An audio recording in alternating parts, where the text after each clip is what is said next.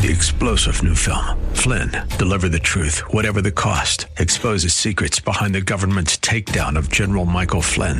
Flynn knew what the intel world had been up to. He ordered the first audit of the use of contractors. This set off alarm bells. He told the truth. He was the most dangerous person for Donald Trump to hire. They had to get rid of Flynn. Flynn, Deliver the Truth, Whatever the Cost. Available now. Watch it today. Go to salemnow.com. salemnow.com. Pastor Keith Crosby of Hillside Church. People who don't understand that they belong to the church doesn't belong to them. Rather than understanding what the church is and who its leaders are. It's kind of a special breed of American Christianity, you know. And it forgets that we're part of the body of Christ, partnering in fellowship together, fellowship and ministry, where each part has a role to play. And elders are those whom God has raised up for such a time as this. I can see the promised land, though there's pain within the plan.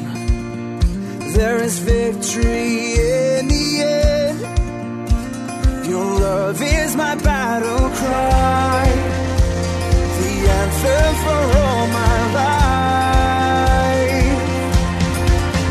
Every giant will fall, the mountains will move, every chain of the past you've broken into. All the fear of the lies, we're singing the truth, that nothing is impossible with you. Oh, nothing is impossible. Hello and welcome to today's edition of the Grace to Live radio broadcast with Keith Crosby, Senior Pastor of Hillside Church in San Jose, California. We are so blessed by each and every one of you for choosing to spend time with us today studying God's Word. And as always, we encourage you to follow along with us in your Bibles if you can. On today's broadcast, Pastor Keith delivers another message from his sermon series entitled Rethinking Church.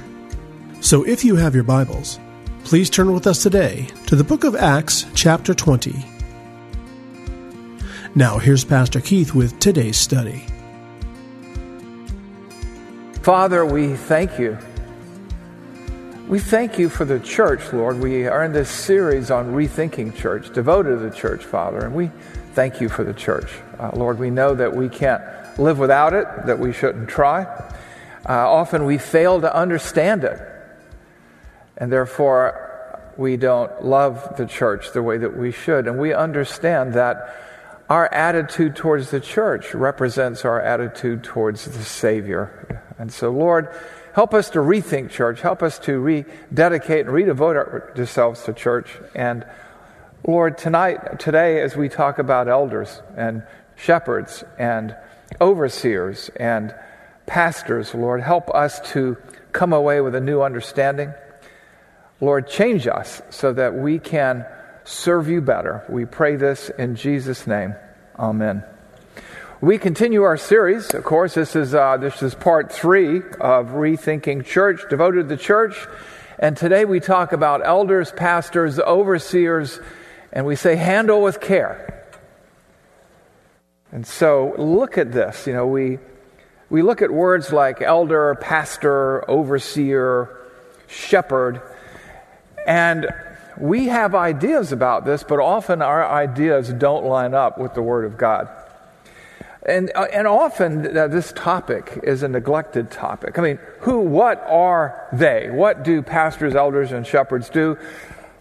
You know, are they the same? Are they different? Just what? And so today we look at Acts 20 to 28 to 31, and we see a very succinct job description which gives us a hint of this.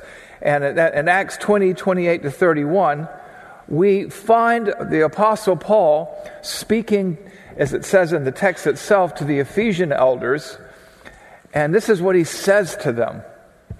And I want you to watch some of the words and some of the actions that are prescribed here.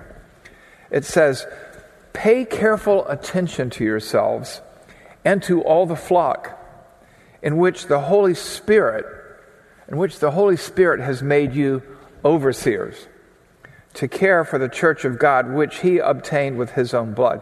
There's even a hint of the deity of Christ there, right? To care for the church of God, which he, God, obtained with his own blood. Jesus, the Son of God, God the Son.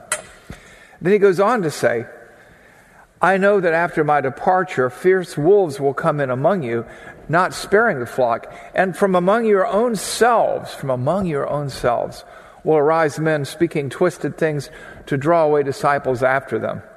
Therefore, be alert, remembering that for 3 years I did not cease night or day to admonish everyone with tears. What you see here is this huge responsibility.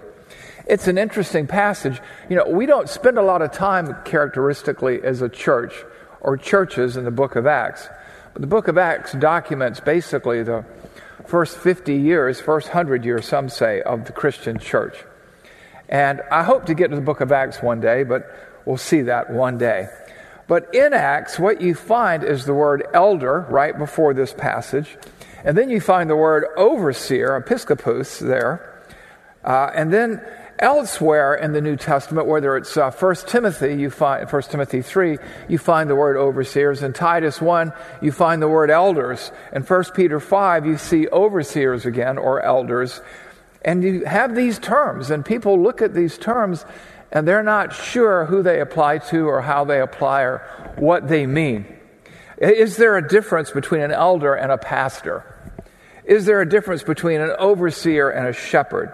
Well, the word pastor here comes from a Latin word which means to shepherd, right? Because you think of the pasture, where the sheep are, the pastor, or the shepherd watches over them. The terms elder and overseer are both used in Acts 20, and we see from Paul's description here in the passage what they do.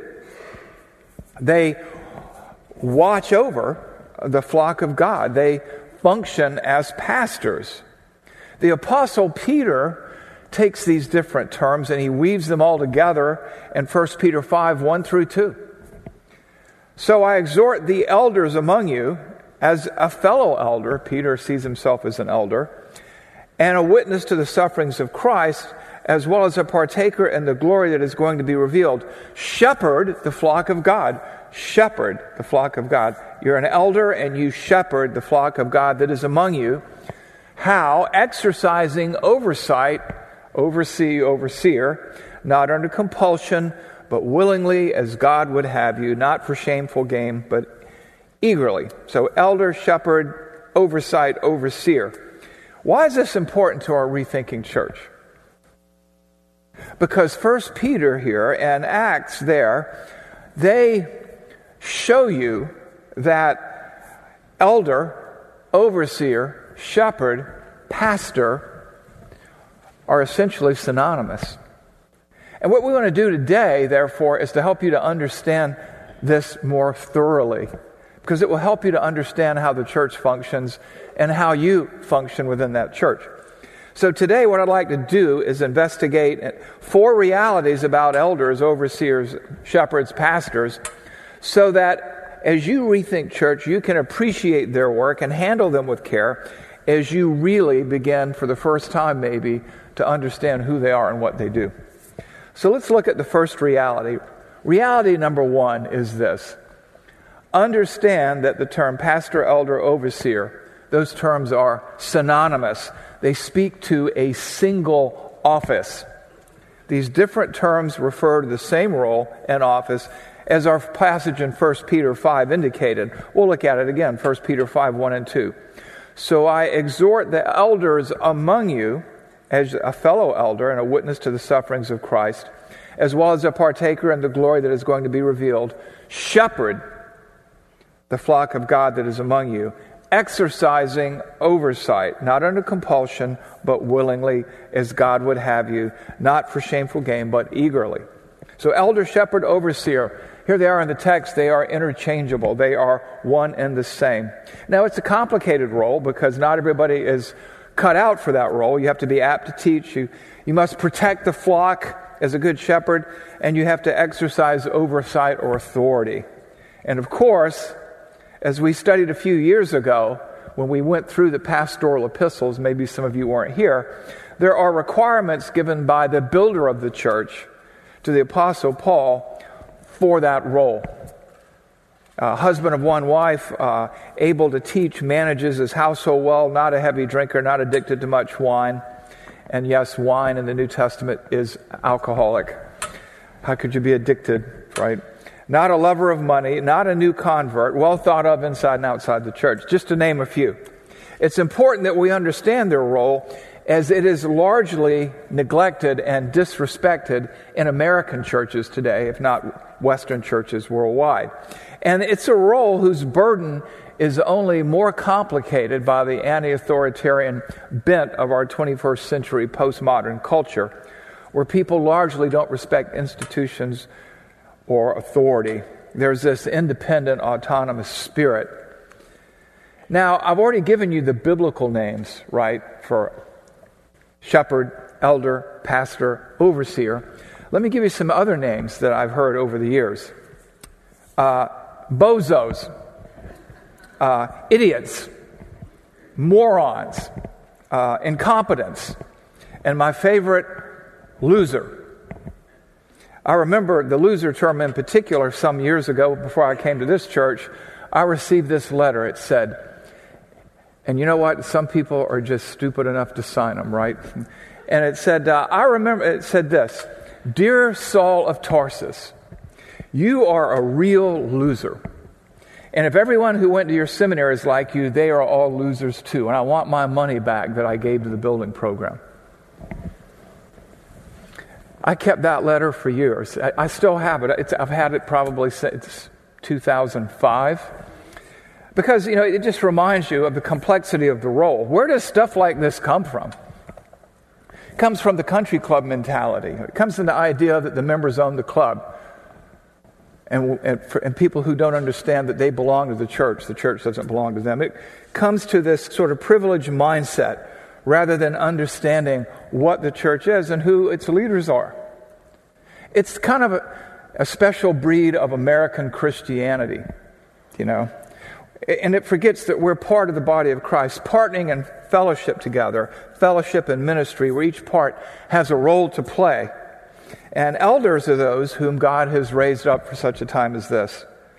And how are they raised up? How are they? And we're going to talk next week about the call to ministry, the call to being an elder.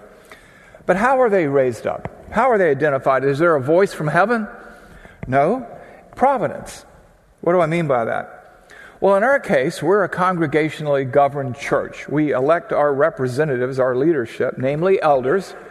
And when you think about it, you elected me on the recommendation of the search committee about almost 7 years ago, 7 years in July. And so what we have here is an elder-led congregation.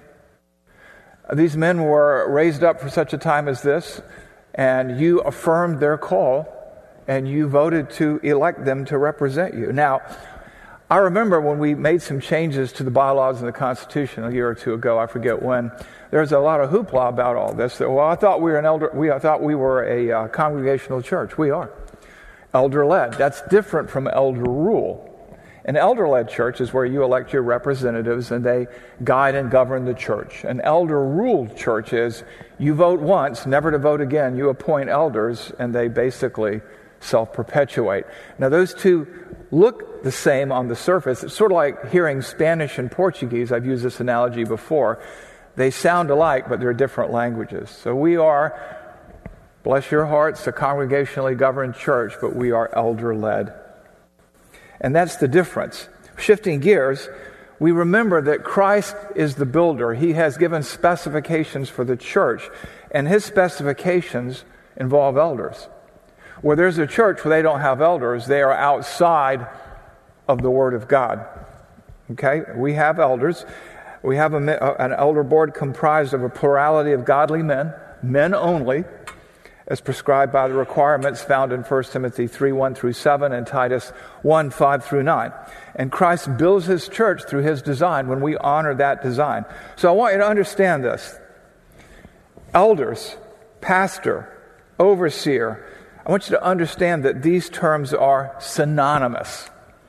They're synonyms. And that's your application. Understand this. Grasp this. Wrap your mind around that. Whether it's me or Gary Johnson, whether it's Roberto Munguia or Robert Stewart, they're all pastors, elders, shepherds. So, by way of application, let's not create artificial distinctions between them. And let's not quibble about words. Let's just stick with the Word of God. Which brings us to reality number 2. Reality number 2 is this: realize that your elders are to be accorded prayerful support and respect. Where is that written? It's explicitly written in Hebrews 13:17. Hebrews 13:17, the context is to remember those who taught you the Word of God. And then verse 17, we read this: obey your leaders and submit to them, for they are keeping watch over your souls as those who will have to give an account. Let them do this with joy and not with groaning, for that would be of no advantage to you. Some translations say unprofitable. So, think about what's going on here. Elders are to shepherd the flock of God. They are shepherds. They are to give an account for how they govern, how they lead the church. And so you want to be praying for them. You want to handle them with care. Because as shepherds, elders are to feed, care, teach, protect, and lead the flock, none of which is easy. And so they need prayer. They need support. They need encouragement. Think about it this way. In some ways, within the body of Christ, elders are not unlike soldiers or police officers or first responders. They see things and deal with things that you'll never see and you'll never deal with. Crises, tragedies, conflicts, sin. And shepherding, when you think about it, when you look at that term by way of analogy, shepherding is dangerous work in every culture in the world. How is that so? Well, there are wild animals, wolves, lions. It depends on where you are. David told King Saul about fighting lions and bears when he was a shepherd in Israel. And eldering and shepherding is lonely work. Again, using the analogy from Scripture, in the Gospel of Luke, the shepherds were out in their fields at night, tending their flocks when the angels appeared to them.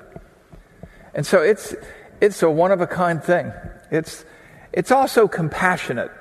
I'm reminded, if you ever get a chance to read, I know he's passed away and it's an old book, but Philip Keller's, not Tim Keller, Philip Keller. He was a shepherd, a naturalist, and a photographer, I think in Australia or New Zealand. In his excellent work, A Shepherd Looks at the 23rd Psalm, he walks through all the aspects of shepherding that are brought out in the 23rd Psalm. And one of the things he talks about is the self-destructive nature of those anxious creatures we call sheep. And God applies that descriptive term to us. You know, we are his sheep. We are the flock. And Keller talks about the patience it takes to shepherd and to care for sheep. He talks about how it is delicate work, how these animals harm themselves unwittingly but regularly. And he also talks about the fact that it can be deadly work when one sheep goes astray towards other sheep. Unruly sheep can endanger the flock. And sometimes the shepherd has to doctor a sheep. He's got to put a splint on a leg, and the sheep resist, and not understanding that the shepherd's trying to help, and their resistance unsettles the rest of the sheep and leads to a stampede or some other undesirable effect. This happens in the church. People outside looking in often judge, critique, or interfere with the care of a particular sheep by the elders, making things unnecessarily difficult for all. And that's why it says in Hebrews 13:17, let them do this with joy and not with groaning, for that would be of no advantage to you. So trust the leaders that you've chosen. Respect their decisions. Submit to them out of respect for their role and out of reverence for Christ. And what if they make a mistake?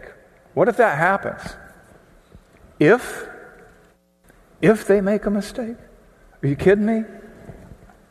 If they serve any length of time, they're going to mess something up. You can be sure that mistakes are going to be made. I guarantee it, because if they don't make them, I'll guarantee you I'll get to at least 2 or 3. But that's why we have a plurality of godly men, not just 2 or 3 or 4. I mean, we have something like, I forget the count now, 12 or 13 on the elder board. Try to get 12 people to agree on anything, you know? And then on the big deals, we practice unanimity. What does that mean? It means it takes a 100% vote of the board. Think about that. What does that mean? Well, I remember a couple of times in the past when we did not have enough qualified lay people to fill the lay elder positions. We had, I think, one more staff person than we had lay elders. And somebody goes, well, that's no good because the staff could gang up on the lay elders. And I'm like, well, hey, number one, choose a different staff then, or number two, choose different lay elders. But the way that we operate is one elder can veto a decision. So it doesn't matter what you have. One no vote on something can delay it or stop it. Now, by asking for unanimity, there's no guarantee that the Holy Spirit will be working in all of us perfectly at the same time, but it allows for the working of the Holy Spirit and for providence. And so that kind of puts the brake on most mistakes, but they will make mistakes. I'll make mistakes. And when those mistakes are made, what do? Well, you want to be kind, tender-hearted, forgiving one another as God in Christ has forgiven you. And so pray for them. Pray for us. Elders are to be prayed for and treated respectfully because they're going to give an account to God, the great shepherd, for how they cared for the flock, and they're going to be held accountable for you. And it would be better for them if they did not face attacks on 2 fronts, from Satan and from 1 or 2 or 3 or 4 of you. And so we read in Hebrews 13:17, obey your leaders and submit to them, for they are keeping watch over your soul as shepherds, as those who will have to give an account. Let them do this with joy and not with groaning, for that would be no advantage to you. That would not be profitable for you. Now, what if an elder's conduct goes beyond a mistake? Well, there's a process for that, and we're going to get to that next. But meanwhile, I want you to realize, and each of these points is application. It comes with an imperative verb, right? Realize that your elders are to be accorded prayerful support and respect. That reality is application in and of itself. So, be careful how you spout off sometimes. Be careful of the emails that you send, or the letters that you write, the comments that you make in the hallway. And positively, pray for them daily. You can find their faces on the little booklets that we've handed out, the church directories. You can find their faces and names on the website. Pray for them. Maybe take an elder each day. Maybe pray for the board in general each day. Maybe send one of them an encouraging note or email. Take them to coffee, take them to lunch. Get to know them, thank them, encourage them, particularly the so-called volunteer elders, and we'll talk about that more in just a moment. But to review, we've got 2 realities so far. Number 1, understand that elders, pastors, overseers, shepherds are one and the same thing. Whether they're paid or not, same thing. Number 2, elders are to be accorded prayerful respect and support and prayer. And number 3, know that elders can be easily removed. Know that elders can be easily removed. There are 2 ways to do it. We'll start with the first, the one prescribed by Scripture. 1 Timothy 5:17 through 20 says this, let the elders who rule well be considered worthy of double honor, especially those who labor in preaching and teaching. For the Scripture says, you shall not muzzle an ox when it treads out the grain, and the laborer deserves his wages.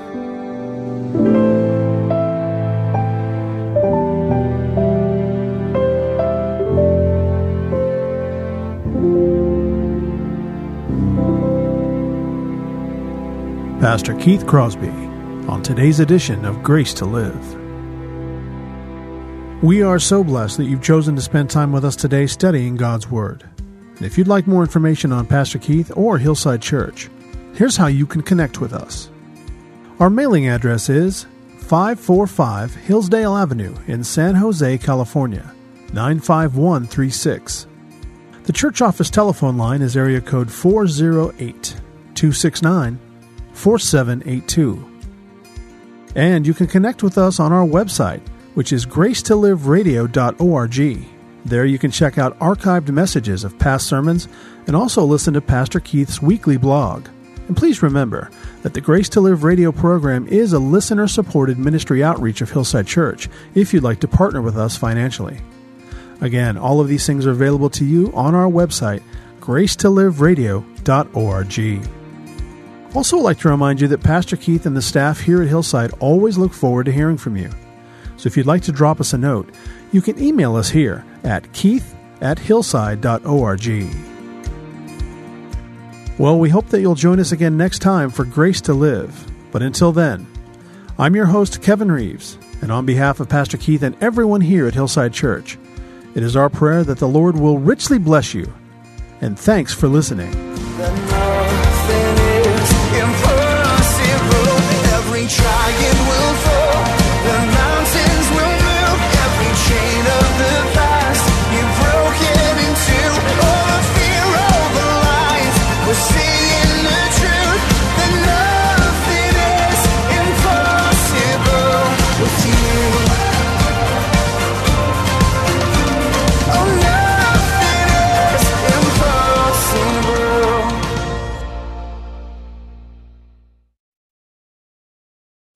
3-star General Michael J. Flynn, head of the Pentagon Intelligence Agency, knew all the government's dirty secrets. He was one of the most respected generals in the military. Flynn knew what the intel world had been up to. He understood its funding. He ordered the first audit of the use of contractors. This set off alarm bells. The explosive new documentary, Flynn, Deliver the Truth, Whatever the Cost, uncovers the facts behind this scandal. Flynn told the truth. He was the most dangerous person for Donald Trump to hire. I find out the worst enemy that I'm going to face in my life is right here in America. They took my assessment and they wanted me to change it. And I was like, I'm not changing it. They had to get rid of Flynn.